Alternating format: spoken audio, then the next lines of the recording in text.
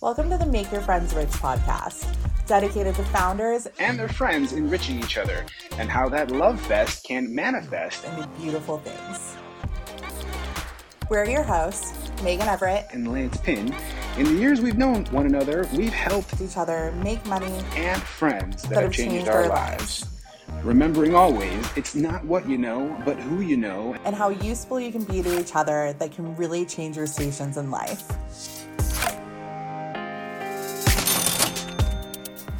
These series of, wealth management where you have a very diversified portfolio, no matter what phase of life you're in. You want the same thing for your personal network. And I think that that's one of the biggest misconceptions that people have in terms of building their network is, this idea around homophily, which is birds of a feather flock together. And we're naturally attracted to people who are like us or doing the same things we are. And it's easy for us to connect with them because we're, likely going to the same gym or the same restaurants and want to do the same things, so we can kind of couple up. But the power, the true power and the added value of a network that you're building for yourself really comes when you go outside the fringe and you're looking at people who are involved in and trying to become excellent in areas that you actually have no or little exposure to. Testing. This episode features an entrepreneur that's built her career around building relationships. Known for founding Boston's premier experiential networking company and advising various high-profile brands throughout her career, Carolyn Kim Meenan. In our discussion, Carolyn shares how she developed the perfect formula for creating events that offer clean relationship-building opportunities. Then she teaches us the philosophy that's guided her to amassing the deep personal network she has today and what we can all do to exhibit our own depth of purpose in every connection. So, if you're looking to redefine your approach to making a diverse set of friends and what it takes to anticipate and reciprocate quality engagement, please listen with us as we make friends with one of the good ones, Carolyn Kim Meenan. Hello, everyone, and thank you for joining the Make Your Friends Rich podcast. We're your hosts, Lance Pinn and Megan Everett, and today we've got on expert networker, entrepreneur, advisor, and currently serving as partner of Motto Beverage Company, Carolyn Kim Meenan. Carolyn, welcome to the show. Can you please introduce yourself to the audience and take us back to how you got started, even as a kid? What path led you to become such a super connector, maven, and was it a straight path, or did you realize something along the way that synced it up for you? I spent my life considering myself as a person in marketing, an entrepreneur, an entrepreneurial mind, and certainly a connector. People and being social is something that has always been very close to my daily life since I was a very young girl. And I remember even in high school being someone who kind of circulated throughout all the different social circles within high school. And fast forward to really kind of the early stages of my career, when I was working at Merrill Lynch and kind of getting my career up and running there as a financial advisor.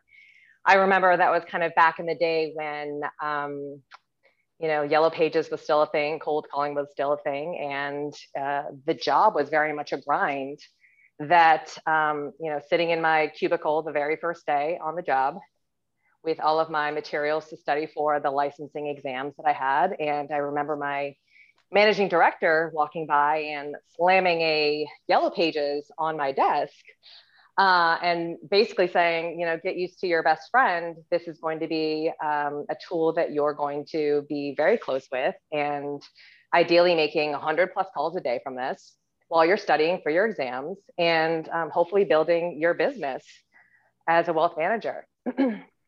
And I remember that was really the first time I became consciously aware of what networking was, the intentions behind it, and also uncovering some of the challenges when it comes to opportunities to connect with people and build relationships and build your own social network. So for me, in terms of building any business that I've built or just interacting with humans in general, I've always felt that adhering to this particular philosophy has been kind of the litmus and just a staple in my life. And that philosophy is treat others the way you want to be treated. And so this idea of having this yellow pages and picking up the phone every day, calling 100 people who didn't know me and trying to solicit them to give me all their life savings when they'd never met me was a very strange idea, and something that I certainly wouldn't be receptive to if it were coming my way. So quickly, I had to kind of on my feet think, okay, well, I'm new in Boston. I have no relationships here. I have no family here. I have no experience in finance. I certainly have no wealth of my own at that point, so can't even relate to the people that I'm reaching out to. So how am I going to basically meet these massive hurdles that I had set for myself, and the company had set for me, to bring in new clients, build a book of business, and do so in a way that was within the value system that I had for myself. So that's when this idea of really finding an efficient and productive and clean way to network started kind of bubbling in my head. And that became kind of the first step in a multi-phase journey of entrepreneurship for me, and really exploring and diving deeper into networking. So my life has really been one of building relationships and doing so in a way that adds value to really everyone in my life, and it brings me tremendous joy and honestly a multitude of opportunities that just continue to come my way. Seems like you've done a lot and you've built an amazing network. So can you talk a little bit more about how you've learned to actually meet the right people to build this network, like in all of your businesses, but especially in wealth management? I feel like that's a very tricky thing to do, to ask people to hand over their portfolios to you. Yeah, so to continue with that story, basically my next steps were, okay, I've got to do what the boss asks, which is cold call these people. And it kind of worked out exactly how I expected, which was a lot of curses, a lot of people hanging up on me, a lot of people being super annoyed, and me just hating doing it. So it was probably all just, one big cause and effect relationship there. And so the next step, which really brought me towards this kind of enlightenment around networking, was I started basically with an approach of, okay, what's something that I would want to be, invited to that would excite me and give me an opportunity to meet other people that have some form of similar interests. And so what I started doing was putting together wedding style invitations, very fancy, beautiful one-card invitations that I would mail out to, 2,000 people on any given weekend. So not, cold calling, but cold mailing. And I would invite people to mini events of 8 to 12 people that, were centered around an idea that wasn't necessarily finance or the economy or what the stock markets were doing or trending for. And so one of the people that I connected with was just cold outreach, was to Bill Nesto, who was at the time the founder of the wine studies program at Boston University. So got him in the loop, and we kind of collaborated and put together some really interesting meals that embodied the history of wine and wine culture, and even kind of why there's a rooster on a corkscrew of some of the Bordeaux that you'll see out there, and how that relates to the revolution. And these were the types of things that, sparks were going off in my head saying, okay, these are interesting things to talk about. I wouldn't feel like I was being pulled into something to kind of just be sold and have someone just wanting something from me. It was someone really, if someone invited me to something like that, I would feel like they were making a gesture to give me an experience with education and in an environment that would be enjoyable. So I started doing these events. And what I found pretty quickly is that, we were getting oversubscription to the events. Obviously, they were small, but we were getting oversubscription to them. I was hosting about 2 a month, getting them completely sponsored, and people were loving them. And what it gave us an opportunity to do was to not talk at all about economics, and to talk entirely about, where you spend your summers and how your grandkids are, and do you play golf, and what types of exposure you've had to wine and the different wineries in the States or internationally. And that led to quick relationship building. And from there on, kind of started getting a little bit more of the hang of, okay, I understand what's involved in building a relationship quickly. And so let's see where else I can take this. So the next thing that I looked to were these pre-existing networking events. Back in, again, the day that I started all of this, it would be, the Chamber of Commerce or meetups or explicitly, networking events that were named, networking for people in their 20s or people in their 30s or people in, the tech or the mobile space. And so I started attending and basically making it a full-time job to line up my calendar, stack it up with all these events. And what I found was that the definition of networking, or the concept of networking at the time, was really this kind of stale definition that had a lot of stigmas to it and was really encouraging people to kind of go for quantity over quality and spend time picking out an event, driving to it, and bringing, always had to bring a stack of business cards. And the objective was, okay, how do I cover every single person in this space as quickly as possible, exchange cards, and most importantly, get their card, because most people, if you gave them your card, they wouldn't necessarily follow up. So if you grabbed their card, there was some sort of guarantee that you were in control of whether or not you communicated again. And it was, put your fancy clothes on. It was very much a speed interview style. And what I found there were a ton of opportunities to improve not only this kind of definition of what networking was, but also to just improve the environments that people were networking in. Because if I, someone who was extremely eager and open-minded to meet as many great people as possible, if I was struggling finding any sort of real substantial value and really just feeling frustrated with how long the process was taking and how little I was getting back from it, for me, I saw an opportunity to really build a business around these opportunities. So that's when I rolled into my first real entrepreneurial endeavor, which was The Good Ones. And I ran that company for about 7 years in Boston with my co-founder, who actually was my childhood friend from 8th grade.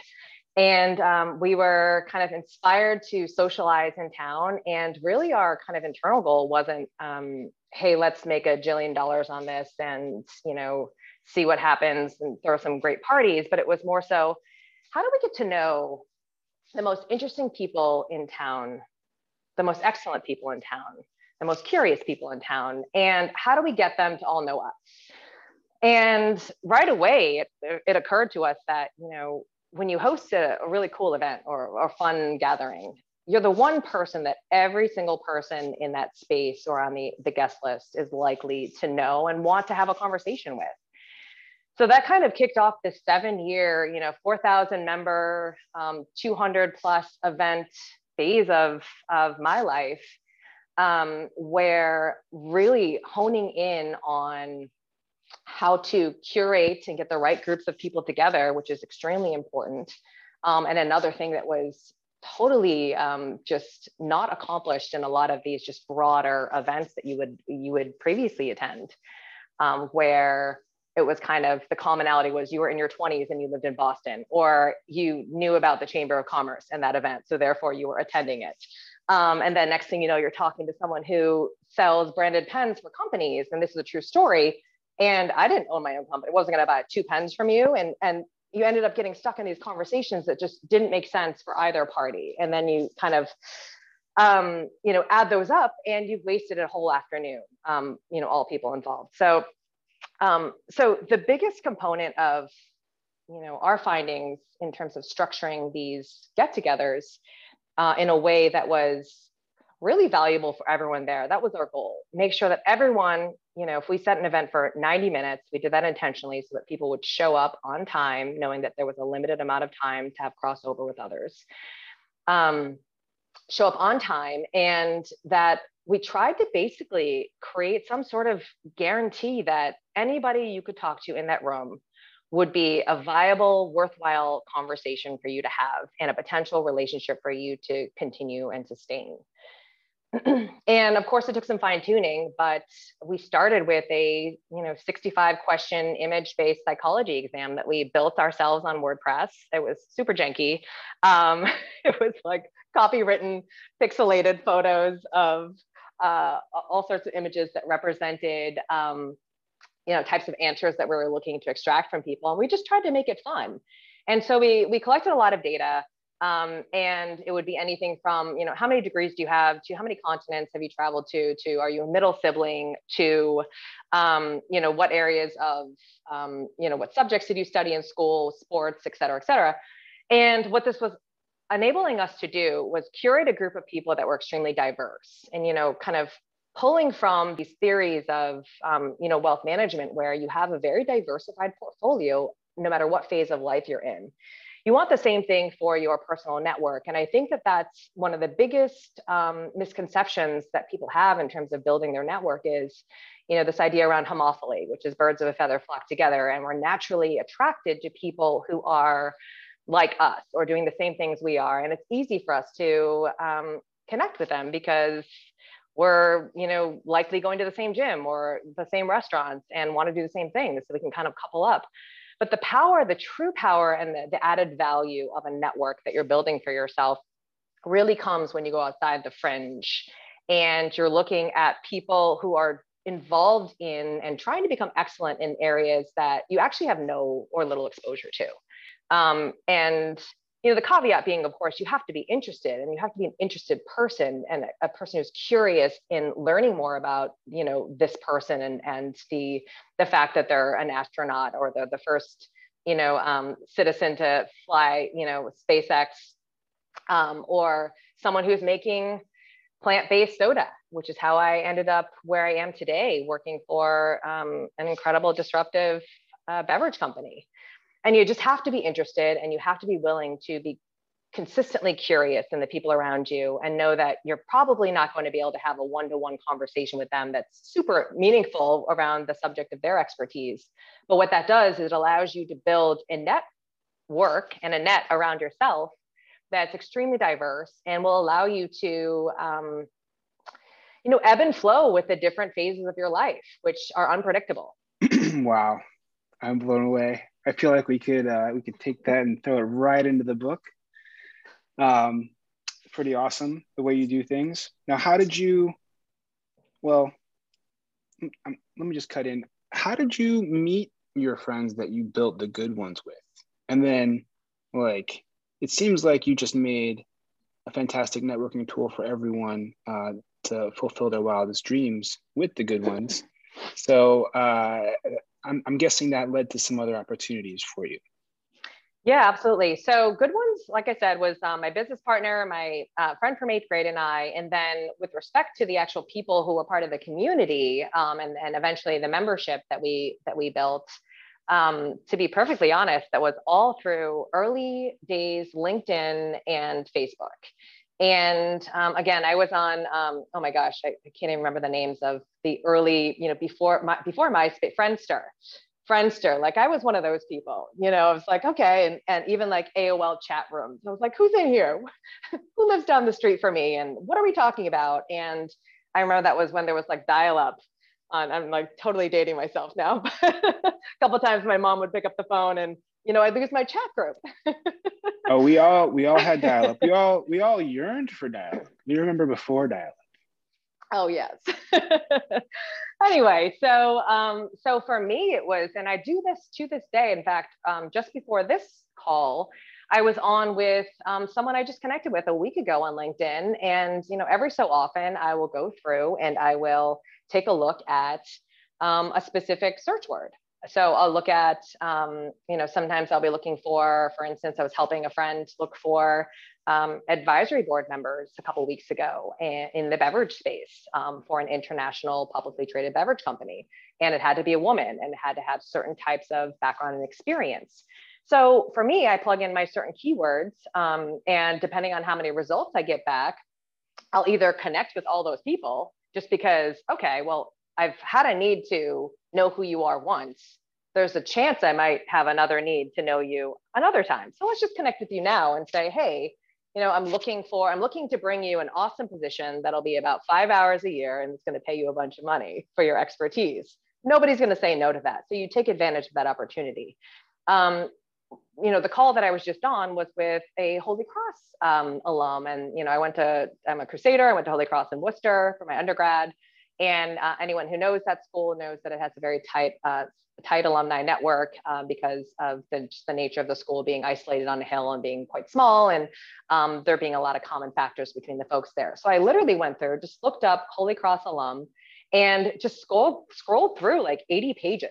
I had some nice music playing and some candles lit, and just prepared myself to look through at what people were doing. And if there was anything that looked interesting, it didn't have to be CEO of the world or president of every country, but it's someone just working in a space that looked relevant, and honestly, someone who had a big smile in their profile, and likely some activity in terms of interacting with other people on their feeds, which shows me, okay, you're interactive, you're giving and taking, you're playing into the system, you seem interesting, and you're probably going to be likely to be receptive to this cold outreach of, hey, and it's as simple as, hey, fellow Crusader, hope you're well, would love to connect. And that's it.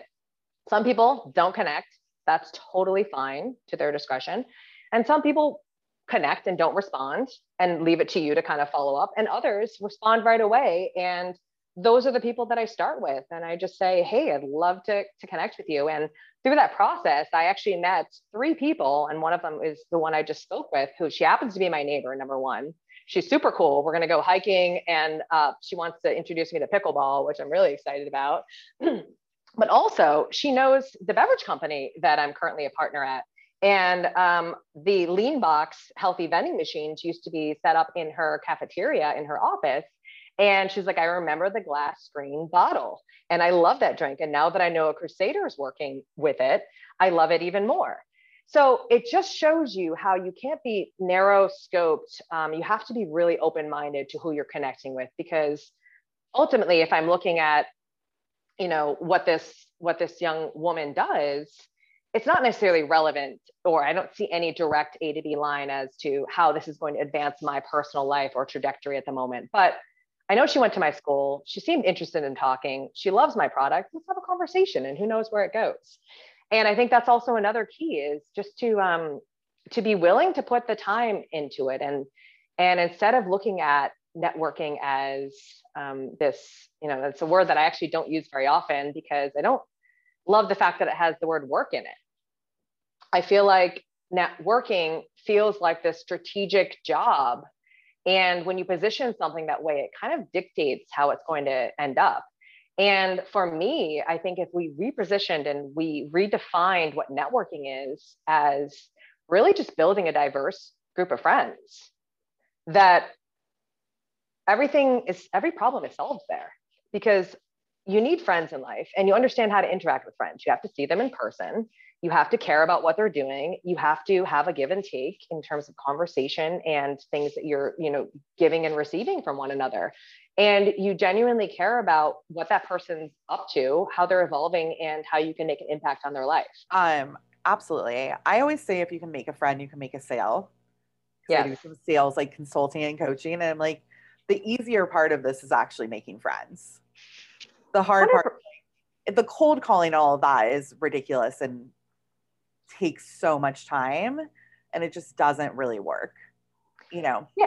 And my equivalent of, of course, what I'm doing on LinkedIn and what I'm doing on Facebook has elements of that cold outreach, but it's in a way that isn't, I'm bothering you by making a sound ring in your life that you have to interact with. You can ignore me. You cannot talk to me. That's totally fine. I'm not going to ping you every 3 weeks, say, did you see my last email? Which, by the way, when people do that, that's not the right way to do it either. Treat people the way you want to be treated. And yeah, just grow your group of friends. But just like friends, you can't just start a friendship and then assume it's going to last forever and ever and ever without maintaining that relationship, whether it be through at least a phone call or email or text, whatever type of interaction makes sense for you. But there are going to be times when that person may reach out and have a favor to ask, or vice versa. And that's something that, is a fruit of the investment of time that you've put into building a relationship with that person, so that it's not just this random ask from a random stranger that we all know is not very welcome. Yeah, I have to note that your old school techniques still work today, giving people cards in their office, their home, like People love that because they haven't gotten wedding style envelopes always get opened. People take notes. Sounds like you're still doing LinkedIn hardcore combing and individual harvesting of relationships, which is, I think, how we met. So like that, amazing. I love that you mentioned relationship maintenance as a concept. Would love to get your idea on how to manage that appropriately. And hold on one second, because I will confess that I get bored at holidays at some time in the holiday, and I'm sure to go to my phone and I try to go through all the people that I've texted in the year to let them know that I'm thankful for hanging out with them, because otherwise, why would they be in my phone? And that is fantastic outreach.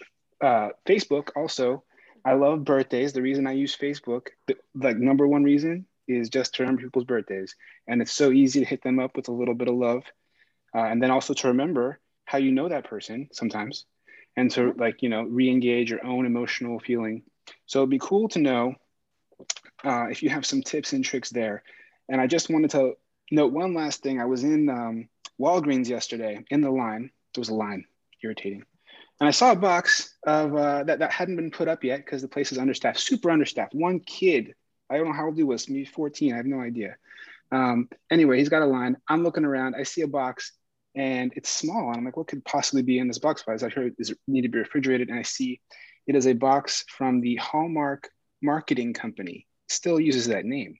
And I know it hurts your feelings to hear networking, being described as that word. It doesn't seem to fit anymore, especially not the way that you do it. And it's ironic that I noticed this as well on a card company catalog. And it made me think that maybe, they had a thing or two going. I always say the marketing gods gave us all these holidays as reasons to be able to reach out to people just in your own relationship, just to check in with them. It's pretty interesting that Hallmark is not afraid to say that they are a marketing company. And I think that they are probably the creators of the first memes. When you look at cards, like, what is a card? It's a feeling. I mean, they could go hard with it. They could say, we're never using the word marketing again. We are a feeling producer on paper or whatever in real life. All right. So all that, think about all that, and let me know some thoughts about relationship maintenance and frequency. You think's appropriate? Yeah, and I think that I don't think that there's a set formula for that at all. And I do think that it is nice. I actually went the opposite direction in the past few years, where I used to always have a Thanksgiving letter that I would write to folks. I think that for me, I try to avoid occasions where everyone's already kind of, again, this idea of what I would want, which is not to be overwhelmed and overloaded with all these messages like birthdays. I usually close my Facebook down the day of my birthday, not because I don't want people to have the ability to say happy birthday, but let's be real, half the time, I don't really know a lot of these people, right? And it brings them joy, but it also is a little bit of kind of this inbox kind of rating, which I think we're all kind of trying to move a little bit away from. I think that for me, the maintenance of these friendships or these relationships is really about always keeping a person top of mind and continually trying to find opportunities and scan for opportunities where you can create other meaningful relationships between the people you know. And it doesn't have to be catalyzed by a direct ask, but just thoughtfulness. And so, for instance, I have one of the big executives over at HubSpot, where I was working for several years before joining the Motto Beverage Company. I found out that one of them was really, he and his wife were actually really into Sam Harris. And I, just through conversation with a friend of mine, she was talking about how she was going to have dinner with him and they'd become friends. And I saw it as an opportunity because I was close enough with her. And I wanted to do something nice for this executive at my company who had really provided me with an opportunity to do some really, really powerful and interesting things at HubSpot. So I just asked her, I said, hey, this person at my company is a huge fan. And Sam Harris might also be a huge fan of this guy if he got to know him. He's obviously specifically in the tech sector, so might not be as much on the mainstream grid, but maybe he knows him. And if not, would he be open to, potentially having dinner with this couple at some point? And was able to just facilitate the conversation. They weren't able to coordinate, but they were able to connect over email. They have each other's information. They have a warm introduction. And I may never have a really viable reason to reach out to either person again and say, oh, could you help me with this? But that doesn't matter, because I think that part of this nurturing of these relationships and these maintaining of the relationships, again, is picking people in your life that you want to see succeed, that are striving for excellence and are doing interesting things. That will continue to drive you to different levels of awareness and knowledge and education as well. And what they're doing, it will continue to inspire you to strive upwards towards excellence in your life.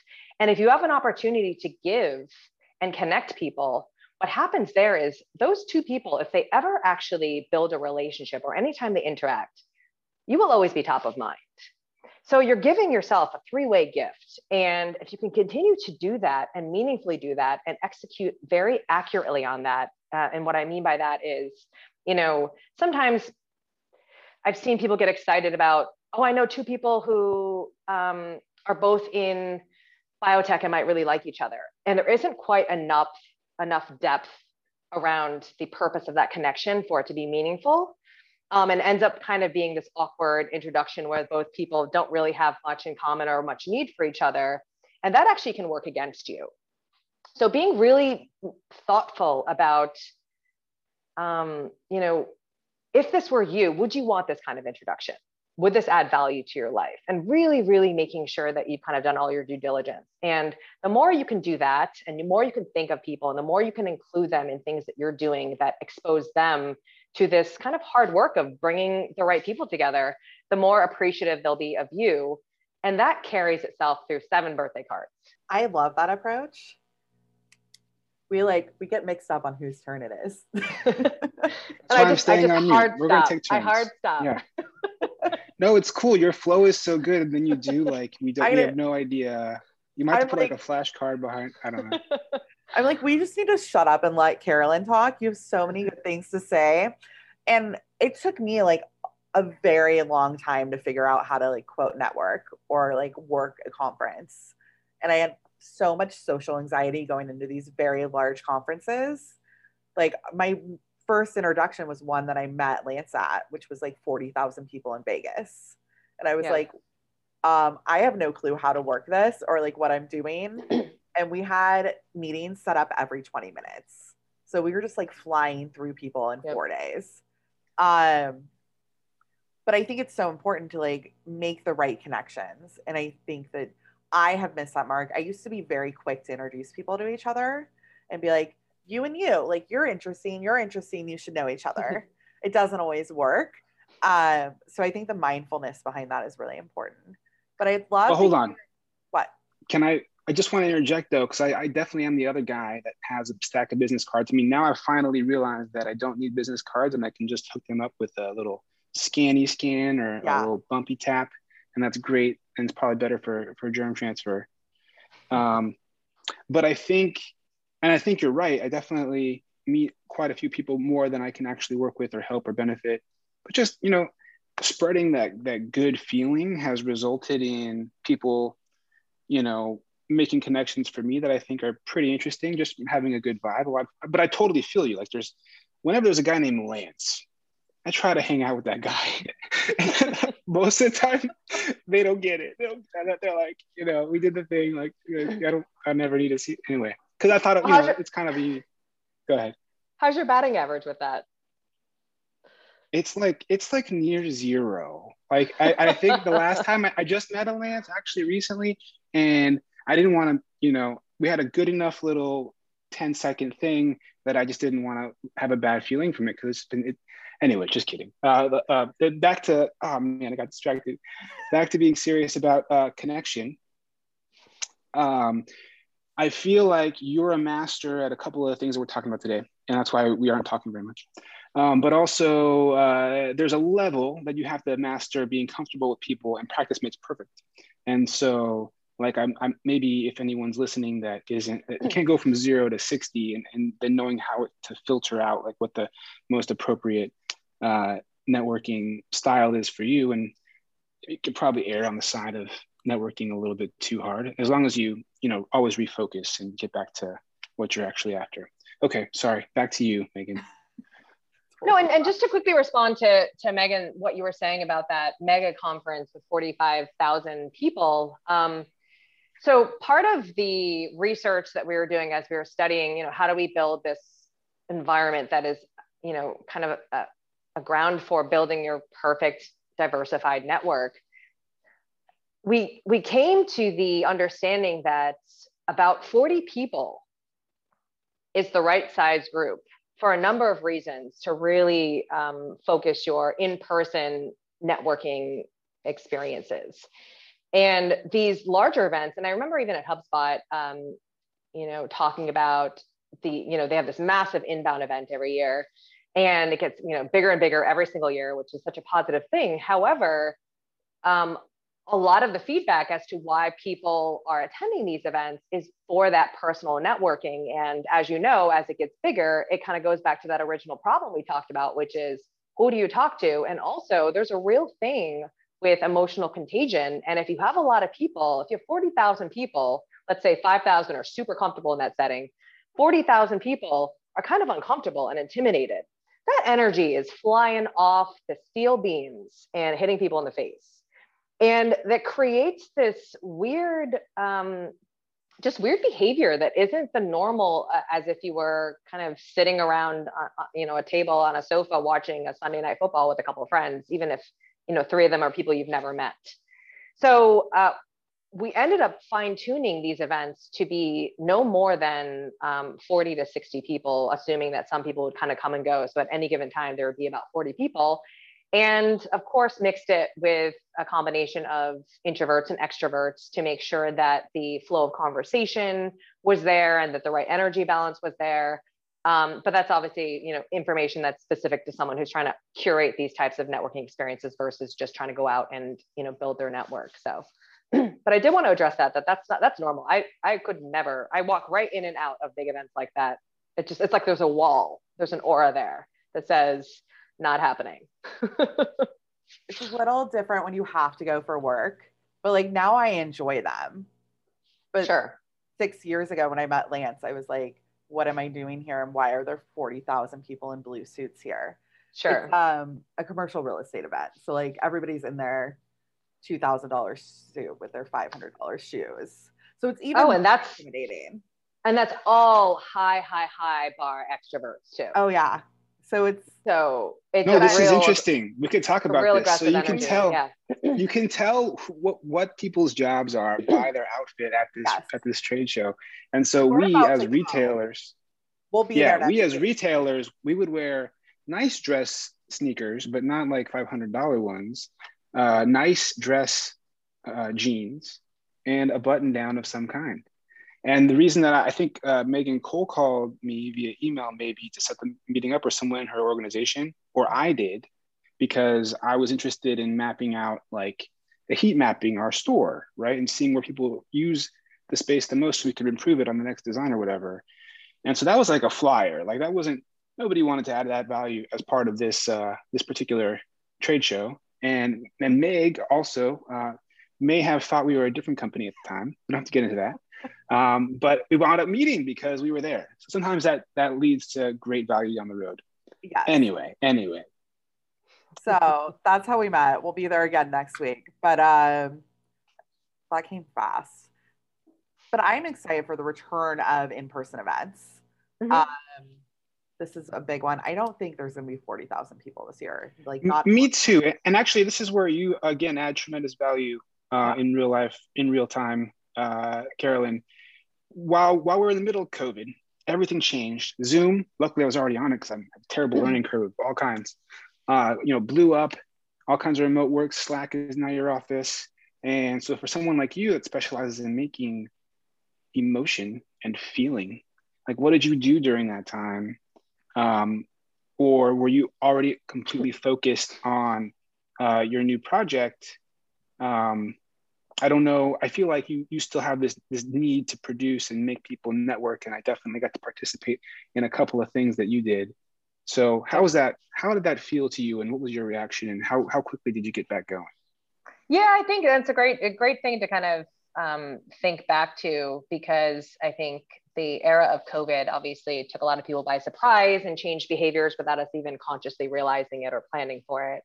As you know, you participated in some of the group hikes, which is really just an idea of, okay, if we're confined to being outdoors and wearing masks, let's get some exercise, get our endorphins going, and invite a couple people that we like, and have everybody invite a couple people. And then you can walk and play musical chairs while we get some exercise, or just walk by yourself, which is totally fine when you're hiking, and catch up with people and actually have new things to talk about for the first time ever in 6 months, right? During COVID. Like, what do you talk about even? So for me, to that point, I definitely hosted a couple of those things. Looking back, didn't even realize what was happening at the time. I think, in my reflections since the end of like the real peak, the first peak of COVID, it occurred to me that my 7 years working with the good ones, I was almost over socialized. And that's an expression I use often to describe my time there, where I was meeting and having one-on-one conversations with hundreds of people a week. And it was really hard to see between the lines in terms of who even made sense for me on a personal level, and who was a potential customer, and who was someone potentially in need, who had something to offer, because it was such a high rate of having to digest all this information. And I've definitely been referred to as a human encyclopedia. And I do believe that there's a lot of truth to that, because I just care so deeply about people, and I'm so curious about where people are coming from and where they're going. But even that was a lot for me. So I think that I personally took the time in COVID as a major decompression time, and an opportunity to just think about my own goals. As you mentioned, right before in February of 2019 or 2020, February of 2020, when COVID was just starting to kind of creep up on everyone, that's when I decided to join the Motto Beverage Company, which is a company that I actually met through my work at the Good Ones. They launched, the two founders launched about the same time that I had launched the Good Ones. And again, following those principles of, this is a product I like, and I know nothing about, it's matcha in a bottle, and I don't even know what matcha is. And neither does anyone else at this party or that I speak with. It's absolutely delicious. It's good for you. The founders are super nice. One of them hosts us, my business partner and I, for dinner, and has these amazing experiences for us with, even like handpicked apple wood, so that you could go outside and kind of take in the fragrance of the apple wood, with custom cocktails made of all sorts of fresh herbs and ingredients, and just curating these wonderful experiences. So I invested time in getting to know those people, and really being involved on a kind of informal advisory level. And that's what led me to, 7 years later, having the opportunity, when I was trying to figure out kind of what my next fun journey or project would be. That's when they proposed to me and said, hey, we're getting ready to do something really big here. We launched with this original format product that's, cold chain storage and glass bottle, which is heavy and breakable. And we've got a product that needs to be refrigerated at all points of its lifespan. And we need to change our business model, in our product, so that it can fly across the country to land on someone's doorstep as needed. And so that it can be shelf stable, so that more stores can have stockpiles of inventory. And we need to expand our flavor varieties, because one thing we do extraordinarily well is take healthy ingredients that actually aren't always so delicious, like matcha, which can be really bitter, and some of the future ingredients, and turn them into this just really special beverage that is going to make people feel like they're not compromising on anything, but actually just kind of celebrating a little bit.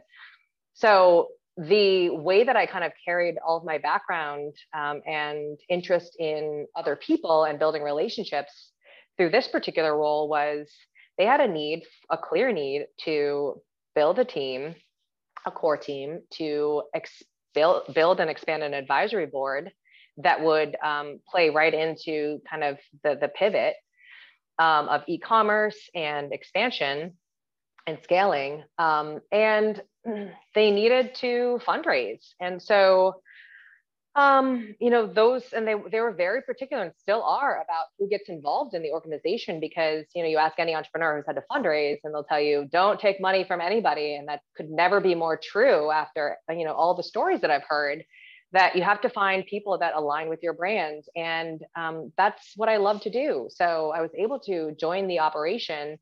And now they're like peaking in terms of relevancy in a world that cares so much about immunity and everyday wellness and sustainability and plants and nutrition. And I'm able to add value through just having great relationships with people and being able to enable those relationships to open doors in an entirely new industry. I've never done anything in the consumer goods space. And in the past 2 years, I've committed to studying the space, the different players in the space, and also to getting to know all the brands that are doing fantastic things that I admire, and making time to reach out to all the founders and the decision makers and set up a 30-minute Zoom with them. Hey, we're my little one-liner is, love your business, which always has to be true. You never fake that stuff. Love your business. And just wanted to say hi to a fellow beverage monger, and most people say, cool, that's, we're players in the same really challenging game. And then you have to have a meaningful follow-up to that. It can't just be like, oh, you sound really cool. Thanks for connecting. Can I take some of your time to talk about nothing, really? Because everyone's busy, right? So you wait sometimes. If you have an immediate ask, great, be straight up about it. But if you don't, and you're just interested in connecting, be straight up about that too. And some people will have time for it. Some people won't. But typically people want to, trade secrets and hear what's going on and understand who their competitors are, or, figure out who alliances are. And I always offer everybody, whether you're the person that's going to be sitting in the sleeve on the shelf right next to us, or you're a totally different category, in food or what have you, always offer, if I like the person, hey, here's, I happen to have a great relationship with the buyer for XYZ store. And if you ever need that person, I'm happy to connect you. You're super nice. Your product is great. I love the marketing. And those relationships are hard to come by. And likely, not that you expect it, but likely they're going to know people that you might want to know. And that's just kind of the way it works. Again, with friends, it's, sometimes it's a lot more give than take. And that is okay, because the giving should feel great when it's people you care about.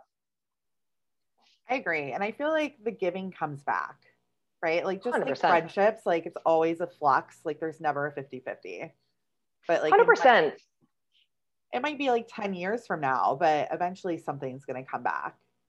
And that's the thing too, that I'm trying to also accentuate, is that sometimes the return that you get is simply in just helping someone, and you get used to that feeling, and it really bumps you up another notch. And to have people continually introduce me, it's like, Carolyn is such a great connector, and she's connected, people who've gotten married, and people who've invested in each other, and people who've started businesses together, and people who are best friends.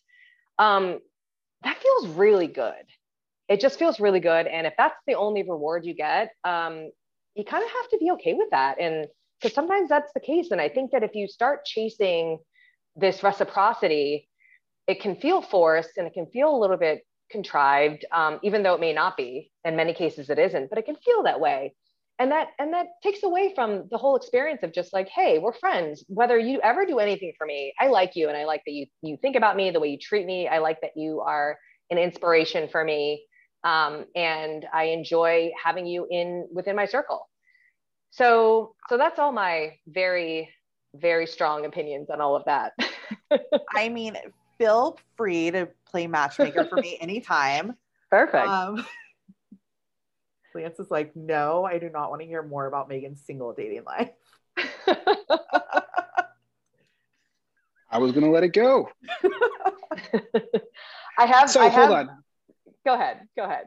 Yeah. Stay on track here. So you brought up Motto. You described some great things about the company and where it's headed and where it needs to go, and your involvement there. But I want to know a little bit more about the product, the way you described it to me. I believe you took advantage, or you noticed in the situation we were in when I was probably drinking coffee. I keep some in my hand at all times, my other hand in my pocket, with a clipboard tucked under it, like a good construction manager.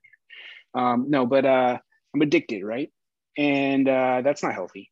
So why is Motto, what's the value proposition there? Why is that better than coffee?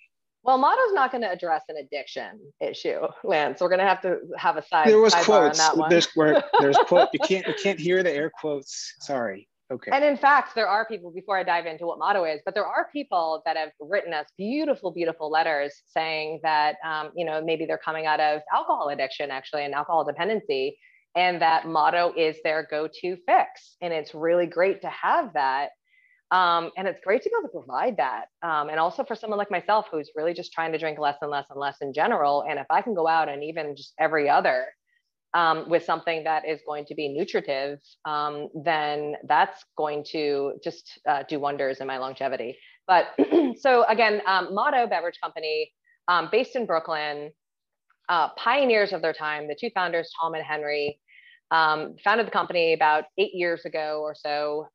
And again, at the time that they launched, I remember being introduced to the product at a Good Ones event through a friend of mine who was in PR and said, you and everyone in this group need to try this product. It's super cutting edge. It's so different and it's absolutely delicious and it's gorgeous presentation. And I agreed with everything that she said.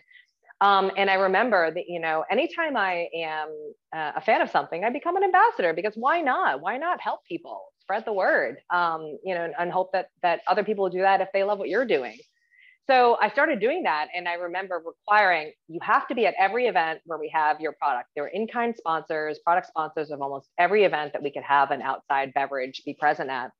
I said, you have to be at every single event, because people are going to love you. And then they're going to have this connection between the founder and the product that's actually tangible that they can pick up in a Whole Foods.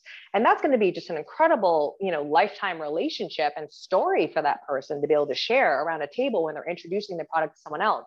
But I remember walking around the room when I was hosting these events and asking people, hey, have you ever had Motto? Do you know what matcha is? And nobody, literally zero, crickets, question marks everywhere. No one had any idea what it was.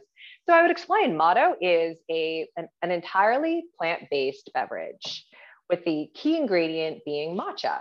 And matcha is simply, instead of a green tea leaf, it's actually that you steep in hot water and you get kind of like the residue of whatever you're able to extract from steeping that tea bag or the tea leaves.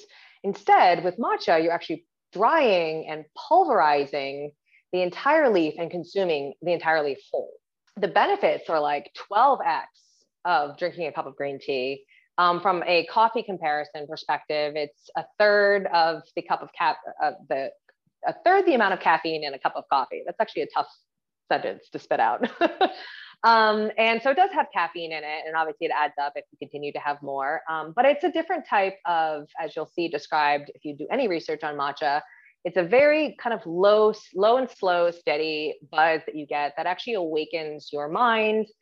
And I could go down a whole nother rabbit hole with respect to the benefits and the power of matcha on autophagy, which is actually our body's ability to reuse and break down damaged proteins within our bodies that actually, if left in your body, become degenerative disease as you get older, and enhance the rate of aging. And that's all you could look up, Nobel Prize in Physiology and Medicine, 2016, Yoshinori Osumi. And he's really the one that brought autophagy to the mainstream. And matcha is on a short list of ingredients that you can consume that will trigger autophagy alongside cardiovascular exercise and prolonged fasting. And so aside from that, there's apple cider vinegar, lemon juice, a touch of sea salt in the new formulation, a little bit of white button mushroom extract, and some secret ingredients that are still plant derived that give it coloring and even more nutritive benefit. And the idea is that there are about 1.2 billion cans of soda consumed globally on a daily basis. And unfortunately, that is not a good thing, because soda as it exists today and has existed for the past 100 years is mostly corn syrup, cane sugar, artificial coloring, And really, as you can see by the very, very, healthy list of ingredients there, it's not doing anything for you. And so we've got a product that actually is slightly sweetened with a teaspoon of honey and agave, and again, plant derived. And it's the amount of sugar that makes it taste delicious and doesn't make you feel like you're on some extreme keto or drinking something that has a bit of an aftertaste, which some of these kind of alternative sweeteners have. And it's fine if you love those for 0 calories. But we're a purely food-based play with this beverage. Every ingredient is a real piece of food. And food tends to have calories. And we have 60 calories per serving, and it's a 12-ounce can.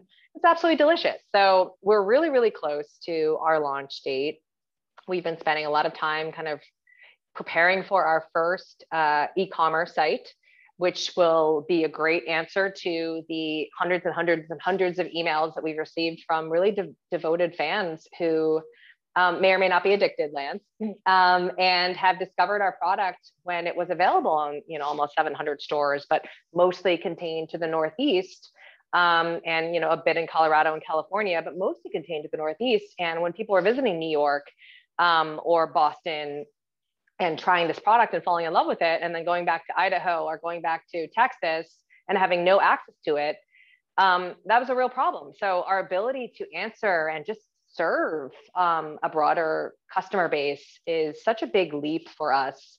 And so, the biggest challenge really has been, how do we take something that's made entirely of plants and food, real food, and make it shelf stable, which means that it doesn't need to be, constantly refrigerated. And so we've gotten through that challenge, and really now are just working to fine tune our production and make sure that we have the product that makes the most sense from a flavor perspective as we send it out into the world for all of our fans to enjoy and share with their friends.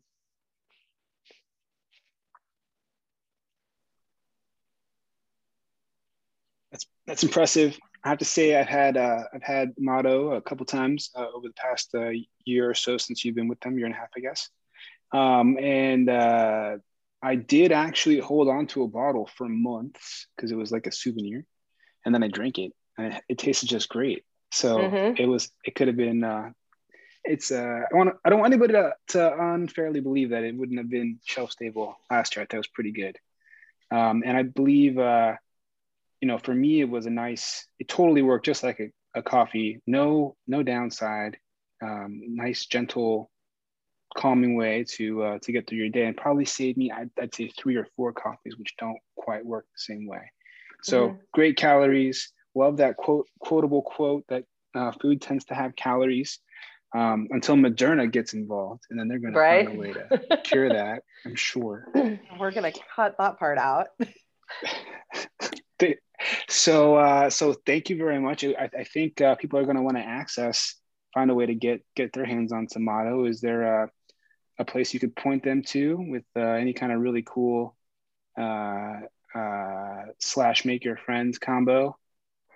Yeah, well, I would say the first place to go is obviously to drink Motto at Instagram. That's where we have really beautifully curated content that is meant to not be necessarily just self-promotion of our brand, but more so an encouragement to get out and live the life that you want to live. So it's a cool place to find some inspiration there. And also, we keep you in tune with all of the announcements, which will be many as we start rifling out these amazing new flavors and varieties for the first time ever. And then obviously drinkmotto.com. You can go and submit your email address. We'll have to add a special link for a promotion later because that is not available at the moment. You can find that in the show notes. That's what they say on popular podcasts. But I also encourage people if they want, I'm obviously very open to connecting with people on LinkedIn. So I definitely encourage people to find me on LinkedIn. Carolyn Kim Meenan is my profile name. You'll see 2 Motto bottles in my header. It's hard to miss. And just connect with, a normal message and we'll connect. But Definitely not a 5-page letter about what kind of software you're selling. That's not going to work. Well, what about you? You right now, maybe you need to meet some kind of people. You want to make any specific friends? Any interesting type of people you're looking to meet right now? Any way we can? I'm always looking to connect with people who are striving for excellence and on their way there. I am also looking for people who have been involved in the beverage space, whether it's in an investor capacity or in an experienced advisor capacity. And whether it's for a serious conversation potentially about investment. I'm sure we'll have many rounds in the future. And again, are trying to be particular about who we get involved there. Or just to, shoot the shit about, what's going on in the industry and whatever, ideas or information we can trade. So definitely feel free to reach out to me there. LinkedIn is the best place. Mm-hmm. I think like investment is the hardest part of starting a business. We all know this if we've raised money. So yes. I think if there's any investors that people know or that are listening, to reach out to Carolyn on LinkedIn. Yep, 100%. And thank you so much for being here. I learned a lot today. Wonderful. Lance? Yeah, yes, you're truly a master at work. And on that note, we have an idea for a follow-on to this podcast. It's called God Mode. And it's for people like yourself when they get into a position where they've got a lot of work going, they do a great job, they look back and they're like, wow, how did I get all that done? No, but there's obviously moments where everybody gets into the flow, and I'm sure you've experienced this yourself, but is there anyone in your life or in your periphery that really inspires you as a God Mode embodiment? Yeah, I would definitely say there's 2 people that come right to mind. One, I don't know personally, but would love to, and would love the challenge of getting to them for a good reason. And the other is someone who's been a friend of mine through some of my earliest events, even before good ones. And I've just been watching her. So her name is Melissa Chen, and she has become this just very radical humanitarian. And she was recently, I think this past year, on the Joe Rogan show. She has really put herself in a position where she's gotten to know anybody that she wants to know. And these are very successful people with millions of followers. And she's been able to do that because she's established credibility for herself as a thought leader and someone who really is achieving excellence and has always strived for excellence, but is achieving excellence. So she's exceptional. And I would say Chef Gordon. So you can watch him on Amazon Prime. It's a 2013 documentary called Supermensch. And he is actually it's a good film. He is a documentary, and he is still alive. He is a talent agent. And he's worked with the likes of, I think his first client was Alice Cooper. And then he went to represent like Luther Vandross, Frankie Valli, George Clinton, Gypsy Kings, Pink Floyd, Pointer Sisters. And then he kind of dove into the food space and worked with Emeril Lagasse, Jonathan Waxman, Lydia Shire, Wolfgang Puck, all very familiar names. And the film is really interesting in the way it portrays his just open-mindedness to whatever was coming his way, and to kind of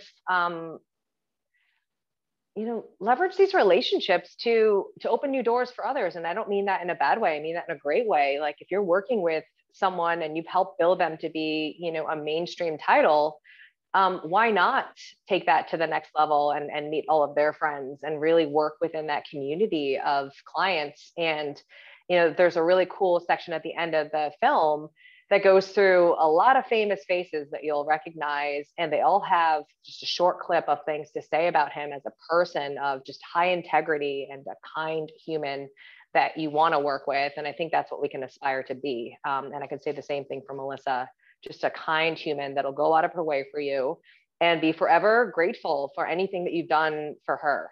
And I think if we can aspire to be like these people, we're all in much better hands. Man, I hope someone talks about me the way you talk about those two one day. One day, Lance. One day.